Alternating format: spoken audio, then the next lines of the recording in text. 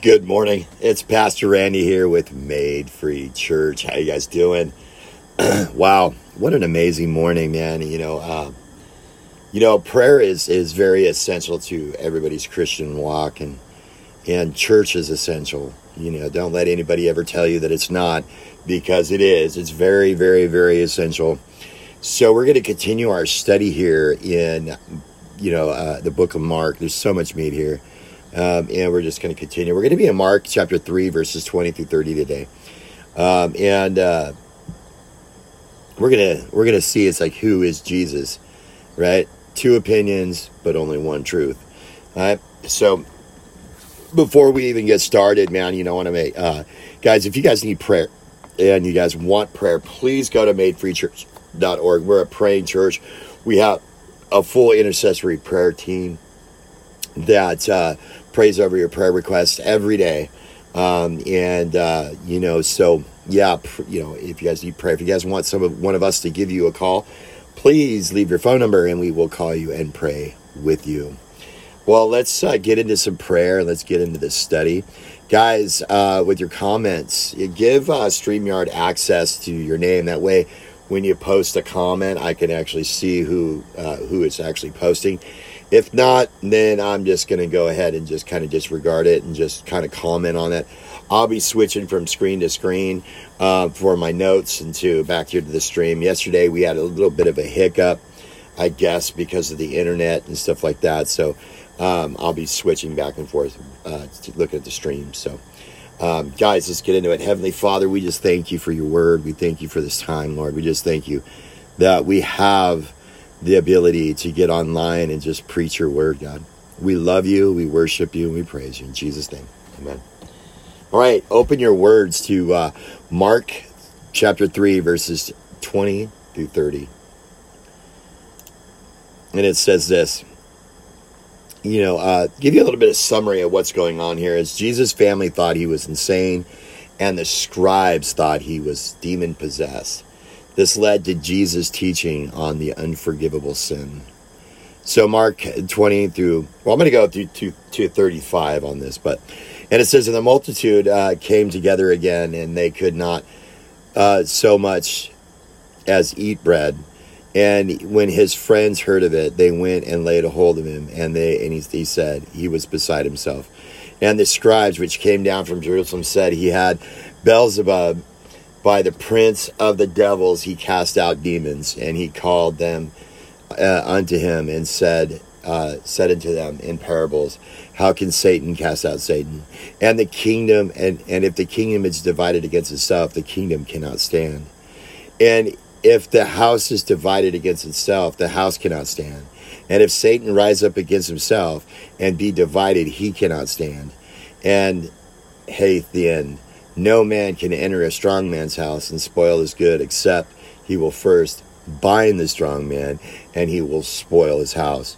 Verily I say unto you, all sins shall be forgiven unto the sons of men, and blasphemy, whereas soever they shall blaspheme. But he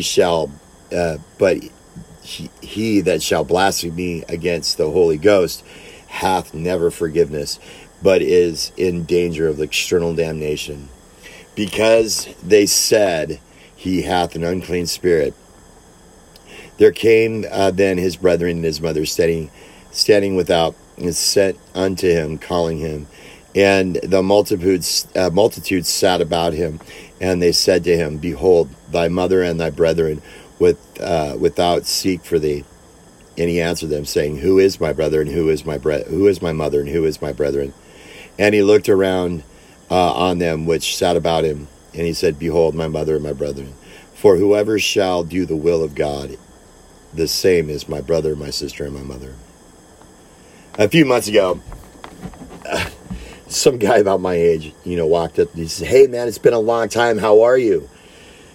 And I'm thinking, who is this guy? I mean, I usually remember faces and stuff like that, but I drew a blank on him. Sometimes I meet so many people that I forget a few, but he knew me. So I figured, well, I must know him. So, I updated him on what was going on, and then he stopped me. He goes, wait, you're a pastor of a church? I said, yes. He's all, is your name Dave? I said, no, man, it's Randy. And suddenly he broke out, and laughing, and he said, sorry, man, I thought you were my old drinking buddy Dave. But I thought your voice sounded a little different. So then I broke out laughing. We broke, different ways, right? So it was a case of a mistaken identity. In our text, there are two groups of people that knew Jesus' name, but they did not know his identity. So a proper identification of Jesus is necessary, because who you think he is has eternal consequences. Let's look at our story of these two cases of false identification of Jesus and how Jesus handled it. The opinion of Jesus' family was that he was insane. In verse 20 and 21, it says, and he crowd together and gathered again, so that they could not even eat. And when his own people heard it, they went out to seize him, for they said, he is out of his mind. When Jesus returned home to Galilee, probably to Peter's house, the crowds gathered as usual, and Jesus and his disciples were so busy they couldn't even find time to eat. Verse 2 says that when his own people heard of it, they went out to seize him. The word translation into his own people was a Greek idiom for kinsmen or family. The term seize is regularly used by Mark in a sense of attempting to bind someone or deprive them of freedom, which is the sense here. The reason they went out to do this is because they said he is out of his mind. How could his own flesh and blood think Jesus it was crazy and be willing to humiliate him and by forcibly seizing him and dragging him out back and bound back to Nazareth? For one thing, they thought that his religious fervor would ruin his health and future. The text itself says that Jesus was so busy ministering to people's needs that he couldn't even find time to eat. In the culture where food was scarce, this was considered insane. The danger of the press of the crowds might have been a factor too. And earlier in chapter 3, the crowds were so large and unruly that Jesus told his disciples to have a boat handy in case they needed to make a hasty escape. Maybe his family feared his physical safety as well.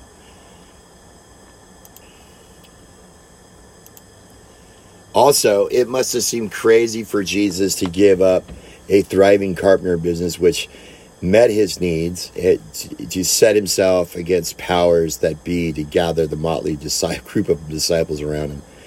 His family was probably motivated by love, they thought correctly, that the path that he had taken would get him killed. I think also they probably thought his religious zeal was a bit too extreme. It's okay to be devoted to God and carry out religious duty, but to take such a radical path was not. To them, that wasn't the actions of a sane person. Also, they did not understand the mission of Jesus' life. We're told in John 7:5 that despite seeing Jesus' works in Galilee, Jesus' own brothers did not believe him. It wasn't until his death that some of Jesus' brothers believed. And two, James and Jude, went on to write write New Testament books. But in our text today, they had not yet believed. And they must have thought that Jesus had become some kind of self-destructive megalomaniac. So out of love, they sought to save him from himself before the religious leaders or even the Roman authorities, had him killed. Jesus' family is not the only ones who believe Jesus was some kind of deluded lunatic. Many today see Jesus as a good man, but somewhat mentally imbalanced. Philosopher Albert Schweitzer in the early 20th century was the first to articulate the idea that Jesus had a messianic delusion of himself. Schweitzer's thesis was that Jesus thought he could change the world only to have the world destroy him. He was, according to Schweitzer, a good man, a noble man, but ultimately a deluded fool. That has been what many non-believers have thought of through those who have followed Christ down through the centuries. Paul preached to Festus, and Festus cried out with a loud voice, "Paul, you are beside yourself. Your great learning is driving you mad." People who follow Jesus with zeal and self-sacrifice are viewed that same way today. Jim Elliot, a genius at business, had prospects of great business opportunities when he graduated from a university. He chose instead to give up everything to become a missionary to unreach the Indian tribe of Indians in Okas with the gospel of Jesus Christ. People thought he and his 4 missionary companions and their families with them were crazy to give up all the modern conveniences in the early 1950s to go to a remote part in the Amazon jungles where the Aucas lived. But in one of his journal entries, Elliot wrote, "He is no fool who gives what he cannot keep to gain which he cannot lose." And on January 8th, 1956, Elliot and his 4 missionary companions were murdered by those same Indians. This kind of devotion to Christ is mystifying to non-believers. The view is as foolhardy at best, insane at worst. But the reality is, as Kent Hughes puts it, if Christ is who he says he is, then the sanest thing in the world is to follow him. If Christ calls us to total commitment, anything else is crazy. Christianity needs more Christ madness. The second case of mistaken identity of Jesus was from the scribes who thought that he was a double agent in league with the devil. The scribes who came down from Jerusalem were saying he's possessed by Beelzebub, the prince of the demons. He cast out demons. See, the scribes were highly trained religious legal experts of their day. Part of their job is to examine people who claim to be, miracle workers and determine if they were, mere charlatans, sorcerers, or following the black arts or genuine prophets of God. The scribes' mind apparently were already made up. None of the Gospels mention any interviews with Jesus and his disciples. They came with a closed mind and closed heart. They basically made 2 charges. First, they claimed that he was possessed by Beelzebub.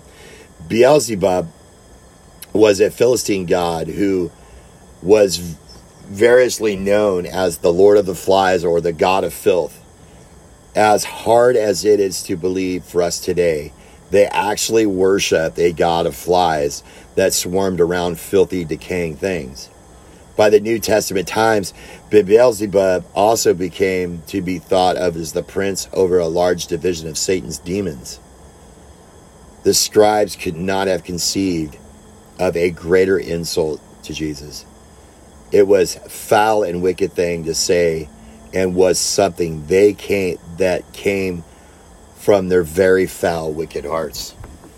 Second, they charged that Jesus cast out demons by the power of this evil prince. This would have reduced Jesus to a demon-possessed sorcerer who dabbled in the black arts. The scribes could not deny that Jesus performed bona fide exorcisms, yet they would not accept his power of being from God. Jesus had to be an agent of Satan masquerading as a man of God. This made Jesus out to be an extraordinary, wicked, and corrupt tool of Satan.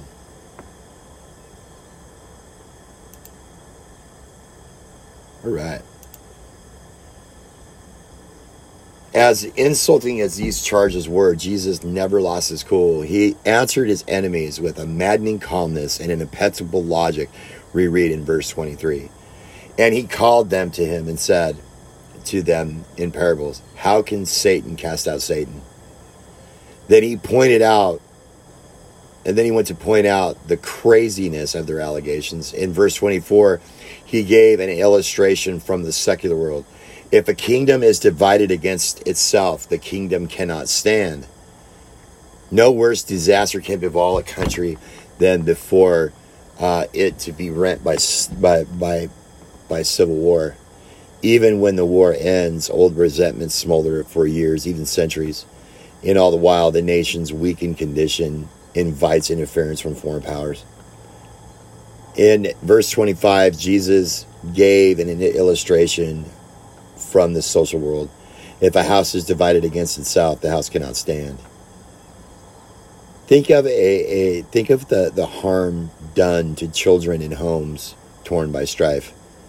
What hope do parents have of support in their old age from hateful kids? What kind of family support and solidarity can you have if the siblings are divided against one another? Such families descend into chaos. The Bible gives several illustrations of this fact. For example, the situations in Jacob's family and in David's family show what happens when families are divided. By contrast, the pagan world soon learned that an attack on Lot was also an attack on Abraham because ties were strong in Abraham's family.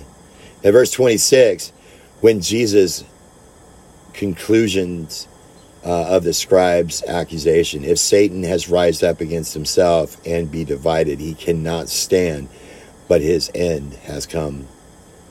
He was pointing out that if his work was diametrically opposed to Satan, how could he be empowered by Satan? See, it didn't make any sense. What if the scribes were saying were true? Then Satan was clearly working at the cross purpose with himself, which would only lead to his fall. It's impossibly illogical, right? So in verse 27, Jesus told one verse of the parable that revealed his true identity. No one can enter a strong man's house and plunder the good unless he first binds the strong man and then can plunder his house. To understand what Jesus is saying, let's dig into this short parable. Satan is the strong man in the parable. His house is the kingdom which he rules here on earth. His possessions are lost without Christ under the power of the influence of Satan and his demonic forces. See, in Ephesians 2, 1 verses 1 to 2 describes people without Christ this way. And you, who were dead in trespasses and in sins, in which you once walked according to the course of this world, according to the prince of the power of the air, the prince that is now at work in the children of disobedience. See, Paul is saying that Satan is at work in the lives of people who don't know Christ. Now, if you would have told an unbeliever that they were under the control of Satan, they would laugh at you. They'd probably say, "You're crazy, man. I don't believe in Satan." But Paul says this in 2 Corinthians 4:4, whose minds the God of this world has blinded. Do not believe, lest the light of the gospel of the glory of Christ, who is the image of God, should shine on them. Even for people who don't believe God, or even if the devil really exists, Satan can actively keep their minds blinded to the truth about Jesus. They are slaves to Satan without even knowing it. There are species of ants in the Amazon area in South America called the slave-making ant. Hundreds of these ants periodically swarm out of their nests and attack colonies of weaker ants. After destroying the living ants, they carry back the larvae of the unhatched ants. And when the young ants are hatched, they are forced to be slave ants. These worker ants are born into thinking they belong to the colony, never realizing they were forced to be slaves from the time they were born. That's the picture of humanity. Without realizing it, we were born in the slavery of sin and Satan. We need someone stronger than Satan to come and rescue and reclaim us from the strong man. And this is what Jesus did. He entered Satan's house. He bound him. He loosed the captive souls. Jesus identifying himself as the stronger man who is already defeating Satan in his earthly ministry and would deliver his final blow at the cross and at the tomb for 3 days later. The final doom of Satan and his demons will come when God casts them into the lake of fire forever. Jesus' appeal to the logic is in answer to the scribes' accusation must have left them speechless. But Jesus was not speechless. He followed this parable with the frightening warning to the scribes in verse 28 to 30. Truly I say to you, all sins will be forgiven the sons of men, but whatever blasphemies they utter, but he who blasphemes against the Holy Spirit never has forgiveness, but is guilty of eternal sin, because they said he has an unclean spirit. Very few scriptures are more consistently misunderstood and misapplied than this passage. Nearly everyone has heard of the unforgivable sin. And I even had someone tell me they even committed it. So what is the unforgivable sin? Well, let's consider what it's not, right? It's not cursing out the Holy Spirit. It's not taking the Lord's name in vain, though that is a wicked sin. It's not adultery or sexual perversion or murder or even genocide. Let me calm your mind by telling you that if you are worried that you have committed the unforgivable sin, you haven't. For someone who was not fear it can care about it. So if these are not the unforgiveness, what is it? Taking into context, into consideration, most Bible teachers agree with Kent Hughes' definition of the unforgivable sin.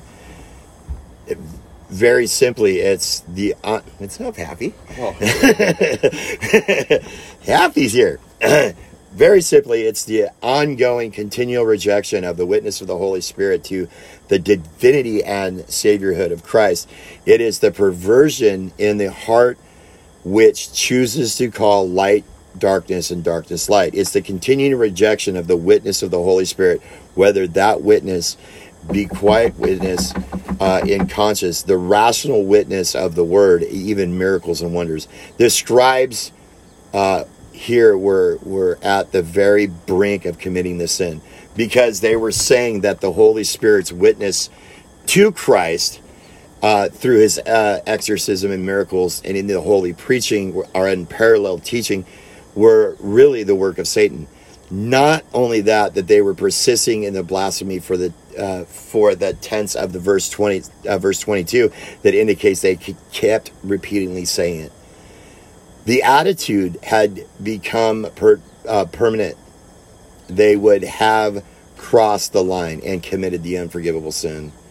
Mark has showcased the two illogical opinions regarding the Christ in today's text. First, the most charitable was that he was out of his mind and he was insane. That was the view of the people who had appreciated and loved him, who knew his miracles and his impeccable life. They did not believe that he was God. And many people believed that this idea that Jesus was a good man, a great teacher, but he was only that, a man. Thus they were deceived. The second and the least charitable opinion, it was that he was a double agent of Satan, possessed by Beelzebub to cast out demons by the prince of demons. They attributed the work of the Holy Spirit, that the life of Christ, as satanic in origin. If they continued in the hostility, they would have committed the unforgivable sin. So these two opinions of Jesus present us with an often referred to the great trilemma. Either Jesus was a lunatic or a demonic liar, or he was God. Regarding his being a liar, Philip Schaff wrote, he was a church historian, wrote this: the hypothesis of imposture is so revolting to moral as well as common sense that it is mere statement. It is condemnation. How the name of logic, common sense, and experience could impostor, that is deceitful, selfish, and depraved man, have invented and constantly maintained from the beginning to the end the purest and noblest character known in history, with the most perfect air of truth and reality. How could he have conceived and successfully carried out a plan of unparalleled benefits, moral magnitude, and sublimity, and sacrificed his own life for it in the face of the strongest prejudice of his own people? As Jesus' sanity, we must realize that the difficulty of explaining his life, if he was a madman, has never been overcome. The incontingency of the immense insanity of his moral teaching and massive megalomania, which is charged, cannot be satisfactorily reconciled. There is only one logical opinion, that Jesus was God. C.S. Lewis put it like this: I am trying here to prevent anyone from saying the really silly thing that people often say about him. I am ready to accept Jesus as a great moral teacher, but I do not accept his claim to be God. In the mere Christianity. That's the one thing we mustn't say. A man who was merely a man and said the sort of things Jesus said would be a great moral teacher. He either be a lunatic on the level with man who says he is a poached egg, or else he be the devil of hell. You must make your choice. Either this man was and is the Son of God, or else he's a madman or something worse. You can't shut up a fool, or you can't spit at him and kill him as a demon, or you can fall at his feet and call him Lord and God. But don't let us come with the patronizing nonsense about his being a great human teacher. He hasn't left that open to us. He didn't intend to. There's no logical choice but to accept Jesus Christ as the King of Kings and Lord of Lords. I mean, it's the most sane thing in the world to trust him and commit your life to him. In the light of his extraordinary claims, his matchless teaching, his impeccable life, his work on Calvary to die for you and I sins, his incredible resurrection, and many wonderful promises, any other life one committed to Jesus is insanity. No wonder why Paul says in Romans 12:1, I urge you therefore, brethren, by the mercies of God, that you present your bodies as a living sacrifice, wholly acceptable to God, which is your reasonable service. The supremely sane life is one that's totally committed to Jesus. And I invite you to do that today. We got Pastor Happy here today, which is kind of which is really, really cool. I love Pastor Happy. You know what I mean? Pastor Happy comes in and drinks my coffee and smokes and stuff, and it's just great just that he's here, man, and we love him to death. So, guys, I'm going to end this so I can spend some time with my pastor. And I hope you guys enjoy this. We're going to continue. Tomorrow morning I'm going to be on at 7, so guys, be there. Heavenly Father, we just thank you for your word. We thank you for this time, Lord. We just ask that you just bless this day. We love you, we worship you, and we praise you. In Jesus' name, amen. Guys, have a great day.